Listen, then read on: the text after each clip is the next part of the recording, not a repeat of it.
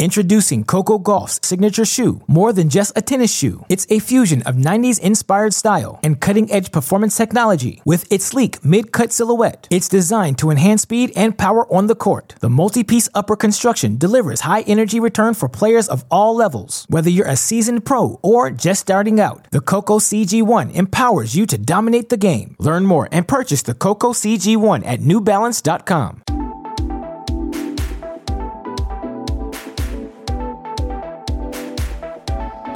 Okay, give me one word to describe Paris Bercy. Epic. That's what I'm saying. Epic. Epic matches. Do you mean epic in a good way or epic in a bad way or a little bit of both? Well, epic is always good and bad, isn't it? It's great in the moment. That's the thing, is the epicness in the moment is so much fun.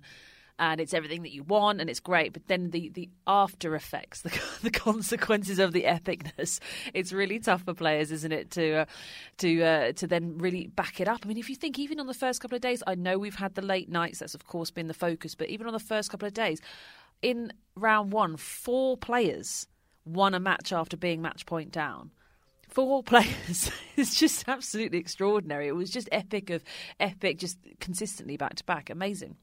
It's it's like when there's an upset brewing and you're so caught up in it and it's the most amazing thing in the world, and then you get to the next round and you're like, oh, what could have been and what is. No disrespect to any of the players, do you know what I mean? You get so like, this is amazing and they've won, and in the next round you're like, right, okay, this is not what we expected. I think though, and this happens every year at Bercy, because you're indoors. You've got the 2 courts. Obviously, you've got the main show court and the other one that's like sort of being in a gym, isn't it? The ceiling's not that high. It's just a bit smaller and compact.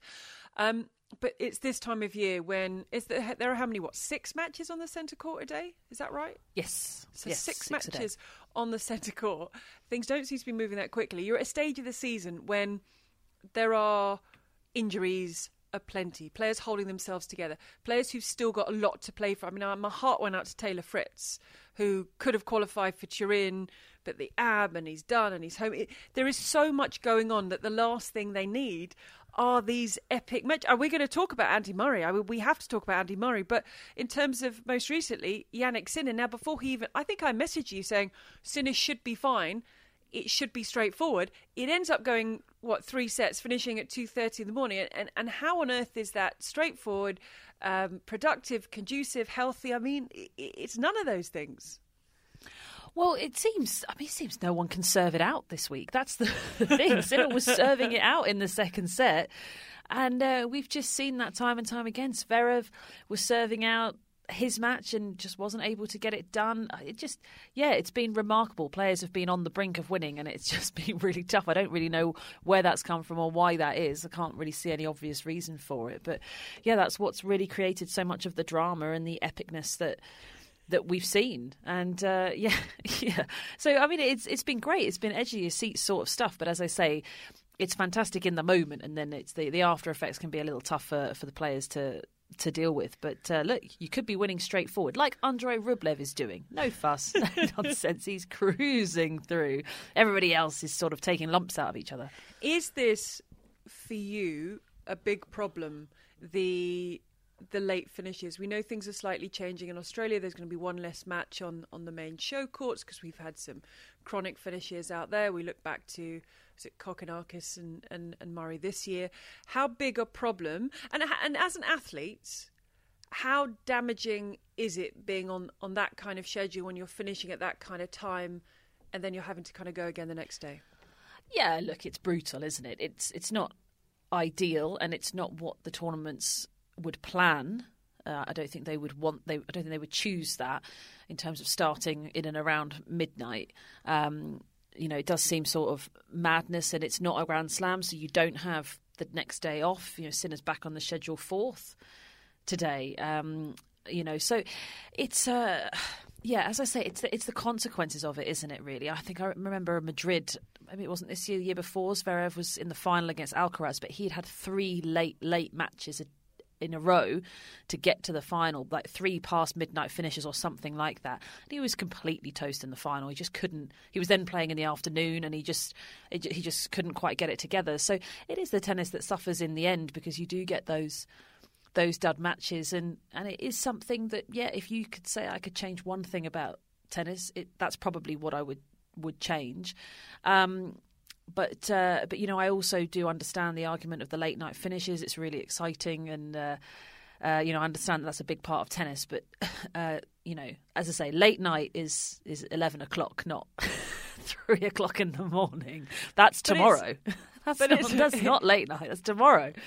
But but then I wonder who's it exciting for. And I know exactly what you mean when you're commentating on an absolute epic, whatever time it is in the morning. I remember doing Monfils Federer at the US Open, and that was like 1 o'clock in the morning, and it was the best thing ever. So when you're involved in it, but no one, whoever's commentating, players watching, I don't see the benefit to anyone. Do you see what I mean? So the crowd, they get to watch the match, but they might have to leave earlier. There's no transport, they can't get back, or they're tired. Then it doesn't seem there's too many winners from matches going late, apart from in the moment when you're like, this is the best thing I've ever seen. Yeah, I just think that really, it's just that the matches, everything's so much longer now. It is. I mean, Djokovic came through his match against Echeverry pretty comfortably, and it still took an hour and 40 minutes.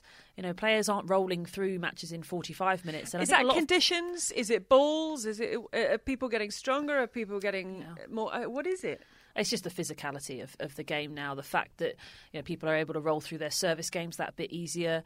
That they're able to deal with the pace and the quality. It just feels like the depth is just that much stronger now, and that if you're ranked number 5, number 6 in the world, you can't just expect to cruise through a few matches, to get yourself to a really strong position in the tournament, or go deep at least.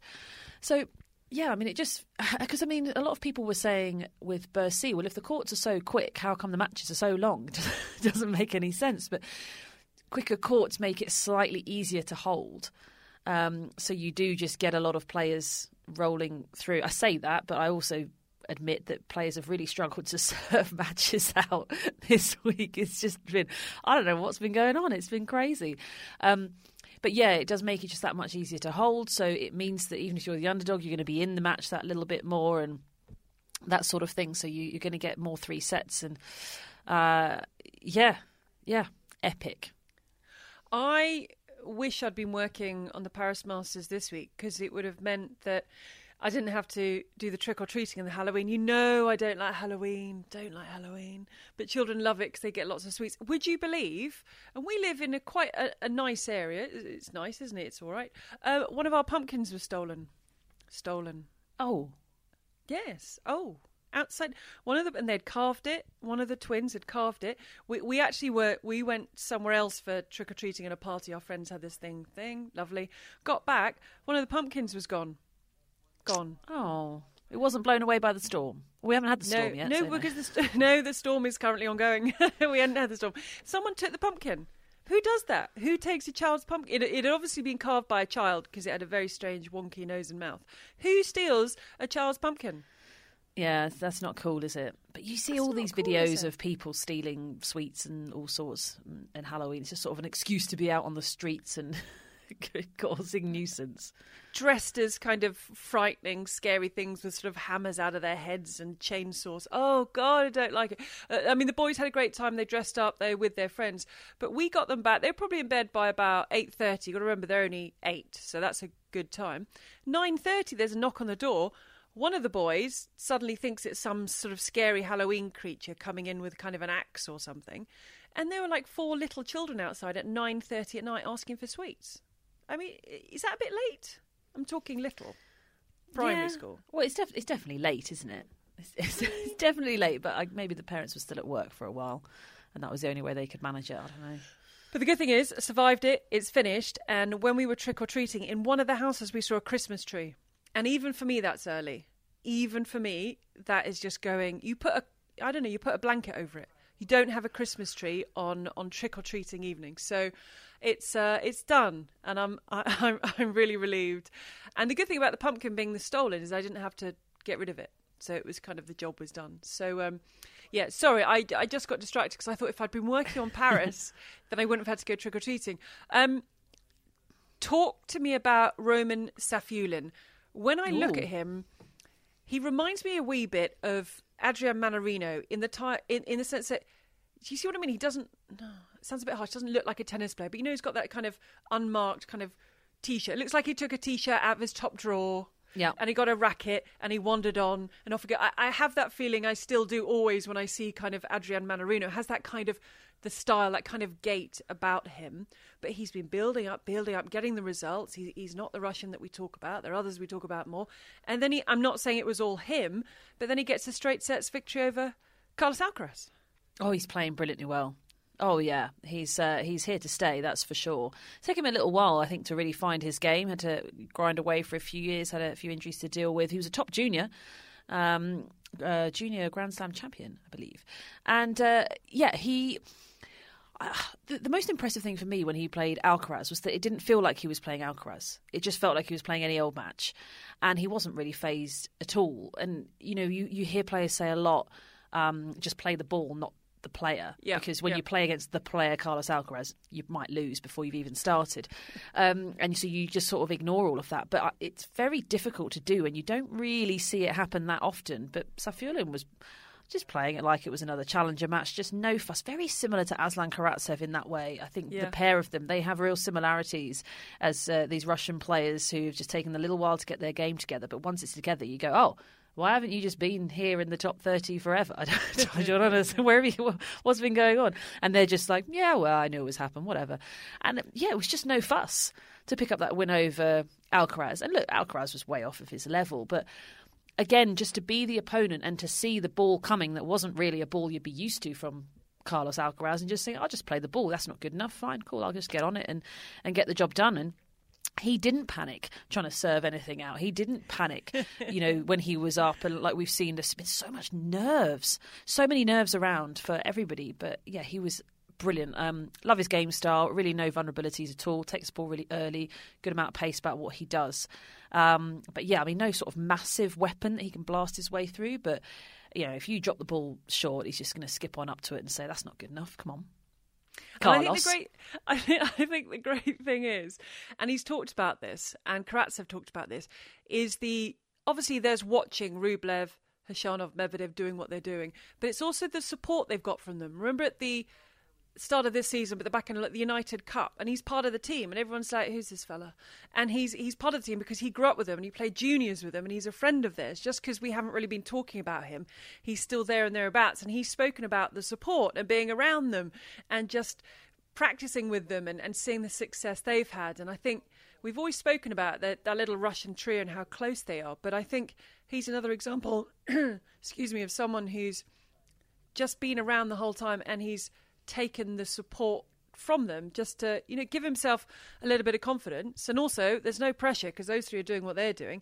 He can just make his way through. But for you, he is here 100% to stay. He just looks rock solid. He's very good. I mean, he's just gone out to Karan Khachanov, who he's good friends with and has, of course, known him since they were playing juniors together. But yeah, it just looks so repeatable. There's just no vulnerabilities. It's not like he's redlining, and that's what we were saying when he was playing against Carlos Alcaraz. It's like, anyone who thinks at this level, which was very, very good, anyone who thinks that this is going to drop off has got another thing coming, because this is just how he plays. This is how he's been playing for months now. And sure, he's able to do it against Carlos Alcaraz when a lot of players can't. But, Alcaraz is going to have to lift his game, and he just wasn't able to. He looked really rushed, which is something that Safulin does quite well. He gets up the court pretty nicely, takes the ball early. We have got quick courts, but it just looked like Alcaraz was just not ready. Just wasn't ready to play.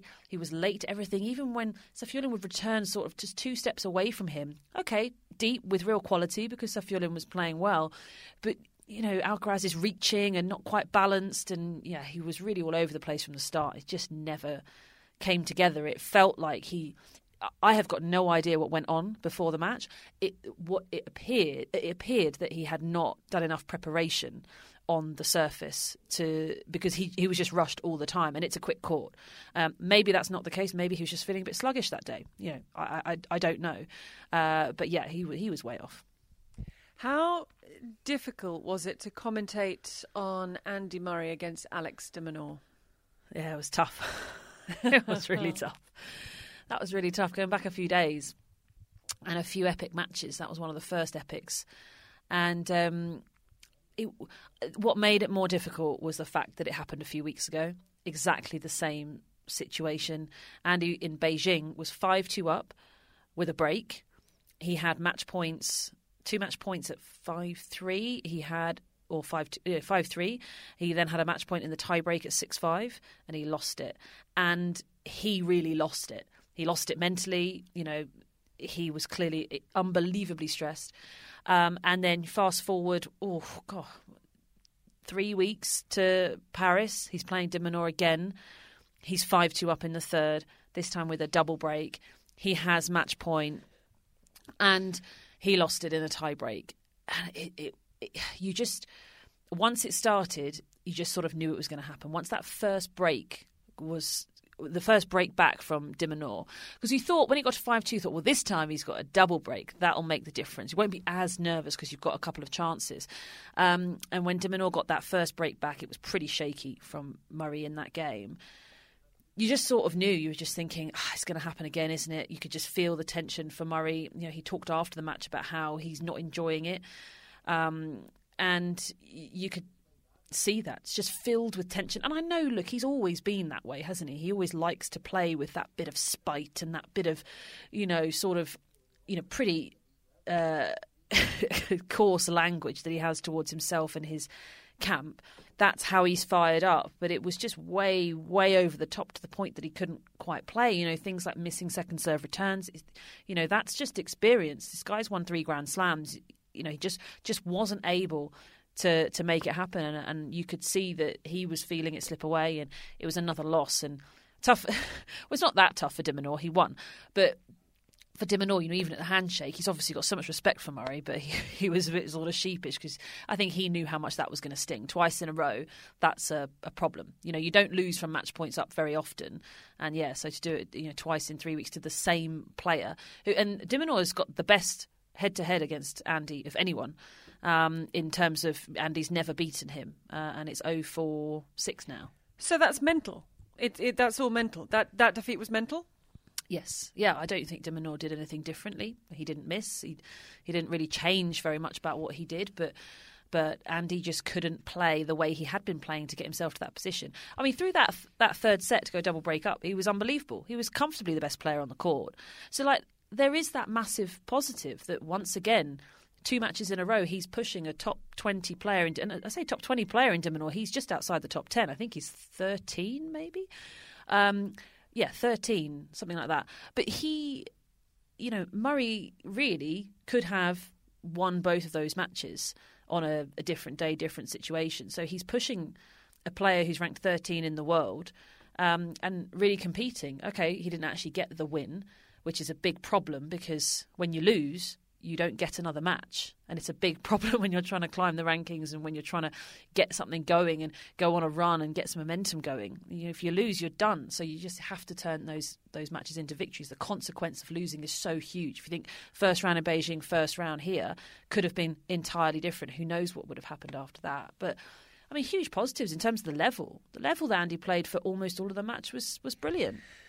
But it doesn't sound afterwards that he was taking those as positives, because as you say, it is still not only a first round defeat in a tournament that years ago, not that many years ago, he was winning or going deep in, but from the position he was in. So I've never been in any position like this. So tell me, how does it feel mentally when, and you must have been in this position at some point, I'm assuming, when you have such a convincing win and then it all slips by and you're not winning another point? Like what is it that's going through your mind? I don't know, try and put me in a sort of place. I know it won't be exactly the same as that, but being on a court, facing someone, you're dominating them, and you lose the match. It's pretty awful. I mean, you feel quite lonely. I mean, he had his camp right behind him, of course, and now you can have some courtside coaching, but it's sort of mortifying, really. You just feel it. You feel it in your gut. You can feel it in the crowd because they're giving you that sort of energy as well, and it's so tough to feel it slip away, And it's just it's brutal. I've experienced it on a big stage, and it's just absolutely awful. I wasn't quite in that much of a winning position, but I mean, I played Hingis at Wimbledon on court 2, and I had 2 match points. But I can't really remember exactly, but I think I won the first set on a tie break, and then I was 6-5 up, but she was serving. Maybe, or 5-4 up, but she was serving, and I had 2 advantages on her serve. So it's not like it was on my own serve, and it's not like I was a break up or I was, very. It was tight all the way through. And did she win those points when she was match point down, or did you lose them? Well, first one I was really tight and couldn't hit the return in the court. Went back to deuce, played a good point, hit a winner, went back to advantage, and then she won the next point. She played a good point. I at least made the ball back into court, which was quite good. But then I didn't win another game. I lost 6-love in the third. Oof. I think, as you say, just how lonely it must feel out there. And I guess from Andy Murray, the position and I know he's always said that he doesn't look back to sort of who he was. He's just working on what he is and who he is now. But he's also said that he wants to be competitive. And I know you're saying, yes, he's competitive, because look at the position he got himself in against someone who's in that form, but he's not progressing. So I guess you're saying there's enough positives there, but I guess the conversation, if he has a conversation with himself or his team, is, yes, I'm competitive, but I'm not progressing. And he always said, didn't he, that if he wants to be going deep in the majors, he wants to be making progress. So that's... I don't know. Is it a conversation he needs to be sitting down having in the off season or not? What conversation? What does he need to do? As in, what he said, he's not enjoying himself at the moment, and he didn't feel good out there. But in terms of, I don't want to say the word quitting or retiring, because I know you don't like hearing that when it comes to Andy Murray. But from what you're seeing, is there still plenty for him to go forward and push forward? Is this not? It feels like it's only going to get harder, these situations that he's in, or do you think there's enough that he can push through? As I say, when is there the conversation when you go, yes, there's some good signs, but I'm losing first round and I'm losing from winning positions? Do you think he needs to have a tough conversation about the future or not? I think he needs... He definitely needs to reflect on the current situation. This has been a really annoying habit. I say annoying for him. Right, this has been a really annoying habit, really, since his return, and I know he won a title in Antwerp, I believe, but big moments have been tough for him. There's been a lot of matches that he could have won and he just didn't, and obviously before the surgery he would have. Now, this is not to do with anything physical. It's not to do with the surgery. This is just to do with the fact that, if you have that amount of time off, you have to rebuild so much into your game, and to know how to deal with tight moments and to just sort of flow with those tight moments and just feel it, just do the right things all the time without having to think about it. That goes. Then you have to think about it. And if you think, pretty much he had obviously his back injury. He has had injuries through his career, his ankle as well.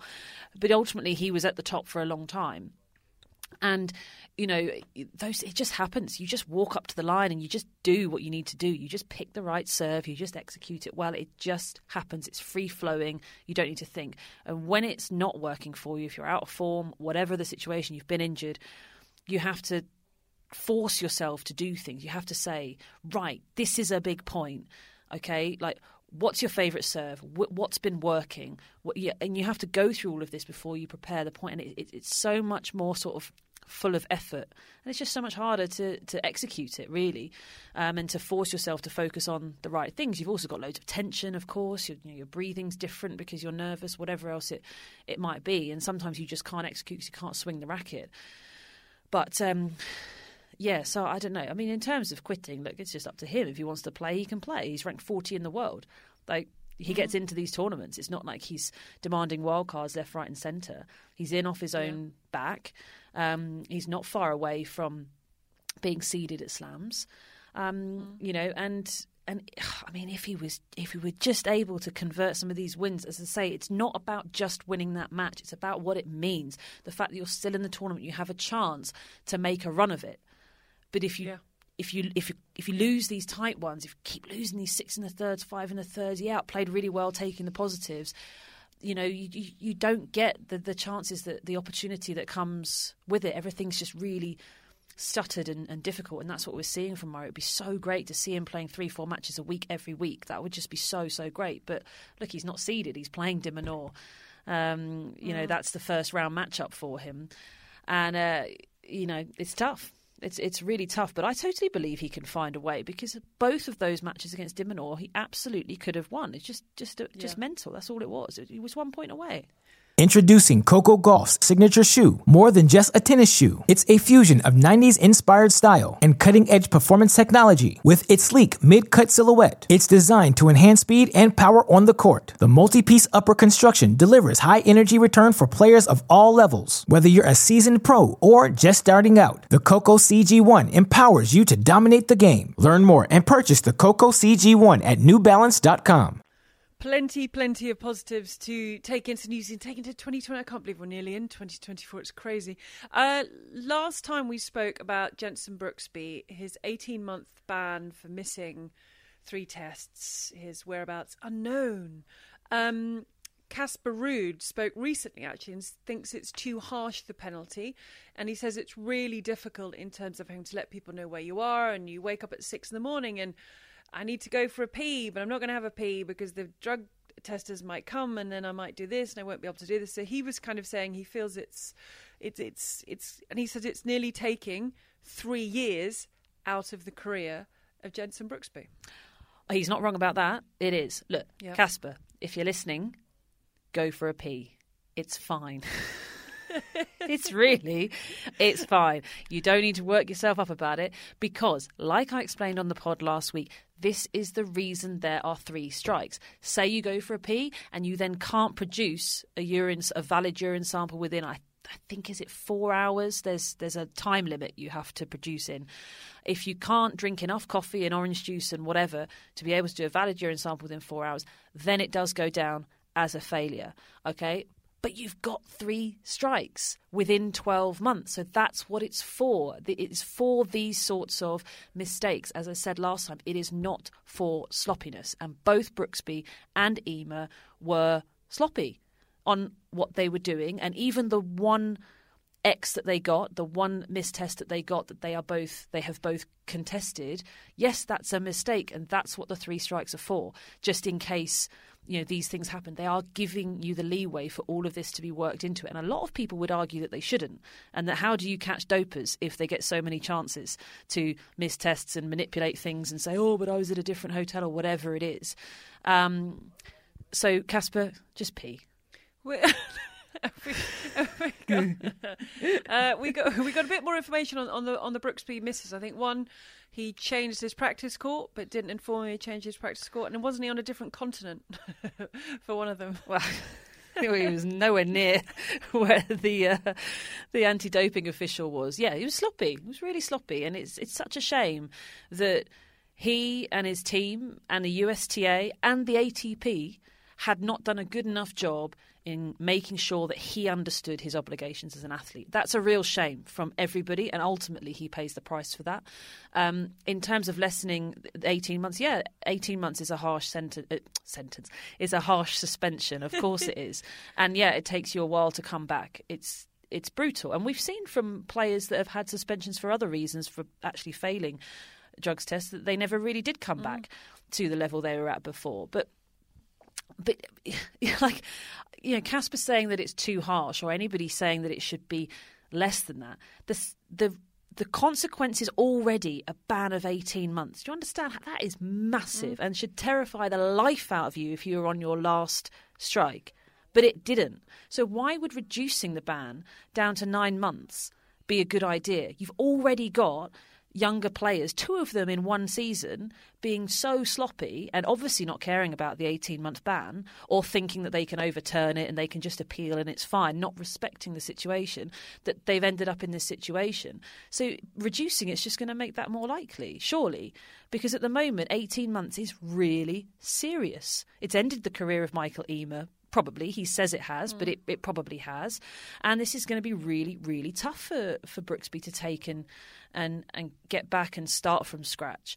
But, so why on earth would you make it shorter? The consequence obviously isn't working. Is it harsh enough? Should it be even longer? I don't know. Some would say that, 18-month ban for stupidity's a little bit harsh, and it could ruin the career of someone who's dedicated his life to it. Stupidity 3 times, and that if you're WADA or the ITIA, so these are the anti-doping, anti-corruption agencies that we have. And so an organisation like WADA, they work across all the sports. Your job is to try and catch people cheating to make this fair. They are providing a service to players to make sure, and athletes to make sure that their opponents are playing the same game as them in terms of their preparation. That is an uphill battle. To be honest, it's a losing battle. It's so hard to catch players and to even just keep up with the new developments in drugs that they're taking. That they have to find them, they have to test them, they have to ban them, It takes such a long time to do all of this. And if you work for them, you have to assume that anybody missing a test is doing so deliberately. There has to be the mentality, because that's what you're trying to find out. And if you were doping, it'd be so easy to say, but I changed my hotel room, it was under my physio's name, or it was this, and then on the other one it was this. And you could go a whole year taking drugs because every time something you can give an excuse, right? So it's not a workable solution. There are already 3 chances, and as I say, a lot of people would say that's at least 2 too many. But yeah, I don't know. Look, I said it sort of jokingly that, should the ban be increased as to deter more people? I don't think that, but obviously the seriousness of this didn't get through. Well, hopefully, it shouldn't take this, but hopefully now we've had the 2 recent cases you mentioned, it will act as a deterrent, maybe especially to those younger players who maybe either haven't taken it as seriously in the past or thought, as you said, they could maybe talk their way around it because it was stupidity rather than malice. So maybe that could be And also, can I just add, sorry, just to jump in, that it's not making an example out of them either, as in these are the rules, clear cut, always has been. They would have known when they're on their 3rd strike, they knew what the risk was. It's 18 months. It's been 18 months for both of them. This isn't just sort of a decision they came up with 18 months. That is the consequence of missing 3 tests and not having any sort of defence. Is this a consequence of players having too many people around them doing too many things and not taking responsibility for enough? I guess, yeah. Look, the players bear responsibility for everything. Everything that goes in your body. But if you're thinking this person's doing that, or if you hire someone who's going to give you supplements and give you a fitness plan and tell you what to eat, and then maybe there's someone else booking your courts and someone else doing your flights and someone else doing this, it can, well, I guess you're the team leader and you're paying these people to do that job, you expect them to do it, but you can lose some of the important stuff, and maybe they should just take back control of certain things. But I guess if you've got people around you doing it for you, you just continue to let them do it for you, because ultimately you are the boss and you're paying them. It's priorities. This is the number one priority. This is a criteria. Yeah, but if you're paying for someone, a fitness trainer, to get you fit, that is their priority, to keep you fit. No, but your priority as a player, as in you're not allowed to play unless you pass these tests. So, like, the rest of it, fitness, how many doesn't players matter. You can't play. No, but how many players do you think, if you sat down a whole raft of players of a certain age and said, give me your priorities as a tennis player in what you have to do, that drug testing and not missing drug, that's not going to be, I don't think that's going to be what they tell you. I think, but do you see what I mean? They're going to talk training and playing and fitness, but I don't think so. Who is not making it enough of a thing that they're not worried about it? Because I don't think if you sat down and you asked them, what are your priorities day to day? Whenever you've done interviews about what people do and what does your day, no one's ever talked about marking the little box and getting ready to maybe have a drug test. It's only when you were telling me about the drug tester sitting in your car when you took your driving test. It's a whole new world. Players, a day in the life of Daniil Medvedev, he's not going to tell us about the hour he waited in case the drug tester maybe turned up.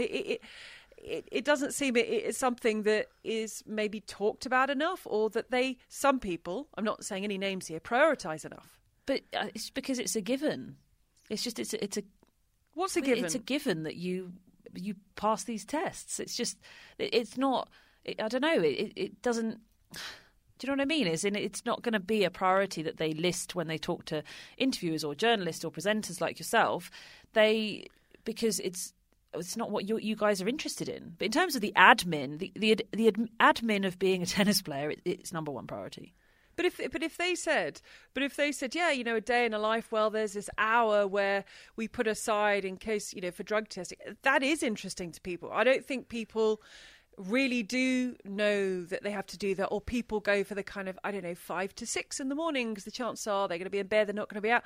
I do think that's quite interesting, but I just think if you talked about how many of these young guys is thinking about making sure they put the right name or making sure they're in the right place for I'm not saying they should, but I'm just wondering how many are, and it should be a priority, but I'm just wondering for how many is it a priority. Yeah, look, maybe you're right in that for quite a lot of people, it's not one of their top priorities, and it absolutely should be. But, and this is what my case with Ema and Brooksby, when you are on your last strike, it has to be. It has to be. Yeah, it is more important than turning up to tournaments. It's more important than booking your flights. It's more important than training. It's more important than trying hard. Anything that goes into the life of being a tennis player should come second to it. And that until you're then off the hook because you're 3, you then go back down to 1 because you've been 12 years since the other one, if you see what I mean. Because it's a rolling 12-year thing. So 3 missed tests within a 12-month period and you're done. So, I can't call it anything else other than sloppiness. I got some breaking news for you. Would you like some breaking news? This is at 2:20 on a Thursday afternoon in the UK. Yannick Sinner has withdrawn from the Paris Masters as Naomi takes a drink while nodding at the news. Not highly unexpected then. Oh, it's just such a shame. Yeah. It's such a shame for him, really. Not unexpected, just particularly because the way he talked about it, he said, I'll have to see how I wake up tomorrow, I think was that his exact wording, or something like that, after his match yesterday. And that made me think, okay, he's considering not playing. But yeah, these are the consequences. We've seen many, many matches when players have played but have just had nothing to give, just had nothing left. So it's not really that different from a player pulling out because it hasn't been competitive. I mentioned that Madrid final for Zverev, and he didn't have anything left. He got absolutely destroyed, and he was exhausted. It's tough. I think it's definitely something that can be looked at. I think for sure with the tournaments where you don't have the day off as well. That it feels even more extreme, the fact that he's expected on court in the afternoon of the day that he's just finished his last match at 3:00 in the morning. So, and he's not going to get to bed until, I doubt he's in bed much before 6 a.m, really. Oh, wow. And a massive thing for him is being fit and ready and able for Turin. He's an Italian. It's in Turin. It's the ATP finals. He's already qualified. And he's spoken about how important that is, and he wouldn't want to do anything to risk not being able to not only take part in that, but be at the best he can be physically in that. So it's really sad. But as you said, a lot of people are talking about it through his quotes, and then, gosh, we didn't get to bed till 6 this morning. Can you imagine? Oof, that'd be a shocker. In terms of, I just wanted to talk about the women, not necessarily everything they've been saying about conditions, etc., but we've got the WTA finals taking place, and we're getting some lopsided results there, aren't we? We're getting some absolute thrashings of certain players. And a lot of complaining. That's what's coming out there. Yeah, there's a lot of. You know what? I know a few people, as you do, working out there. They're not complaining. It looks lovely. It looks really lovely. But I think Cancun's great. Possibly a bit windy, but it's great. A little bit windy, but I'm getting some lovely videos of views and sunsets and pools. But that's not the thing. The thing is, it's the courts, it's the playing, it's where they are, and where there's a little social media debate on. Yes, some saying the players need to speak up because they'll make a change, and others saying they're not actually helping themselves by speaking up, they need to sort of crack on. Where would you fall on either side of that? I don't know, really. I don't know. I suppose if the situation is, and I don't know whether this is a situation, but if the situation is that you've tried to have these conversations behind closed doors and you feel like you're not being respected or listened to, which is what we've heard from some players. I think Sabalenka was saying that. Vondrousov has also said it. So I think if you're at that stage, you can then sort of understand them being a bit more public about their situation. Yeah. I think right off the bat, if they haven't really been trying to speak to the WTA or whoever it is that they need to speak to sort out any issues, then it's probably a bit harsh to just start slamming it publicly. But it seems, from what we've heard, that they have been trying to have these conversations and have felt like they haven't really been listened to or taken seriously. Because, look, sometimes there are complaints about things and nothing can be done about it. But you do have, you feel like you've at least got a dialogue going and that people care about the situation, but sometimes there's just not much that can be done about it. It was, of course, very late. I think they were still laying the court on Friday and the first match was on Sunday. So only the one day really to get out there. So it's tough, but I can understand why the players are pretty frustrated. It's also, I just find... yes, you have to have finals and things you qualify for at the end of the season, but at the same time, there's people sort of, bits of them hanging off, injuries that haven't healed, mentally they're drained, physically they're drained. So I always find, of course, there's the logic. You build up, you get the points, you qualify, but you don't always get the best of those people who have qualified. They may have been the best through the year, but this time of year, they're exhausted. We saw Mukova pulling out before it even started. Yannick Sinner now, he's still got the tour finals to come. It's that time of year where just unusual things happen because some of them, they're ready for the off-season. Some have still got some stuff to do. We've got the Billie Jean King Cup finals next week that I'm working on. We know some players aren't going to make that journey from Cancun to Seville to take part. It comes back to this crazy calendar that we have. It's the kind of non-stop roller coaster of tennis, which means wonderfully every week we have lots to talk about. You need to go to pick up children who are no longer dressed as spiders and cat. What did you have? Cat. Spider and a cat. Sorry, you did send me a photo. Sorry, and I've sent you a couple of photos, but I didn't take loads. But as it's been an epic week in Paris, the chances are you're going to get more epic matches. So I need you. You cannot withdraw like Yannick Sinner. You need to be rested. You need to be ready because you got to go again. Yeah, I do. It's such a shame. Such a shame for Yannick that we've lost him. He's been playing so well. But yes, there'll be epicness just around the corner. So I need you rested, refueled and ready to go. I'm so ready. And I've got to get ready for the Billie Jean King Cup finals next week, which is very exciting. And so let's look. Let's see what tennis throws up at us in the next few days. There's always plenty. I'll speak to you soon. Bye.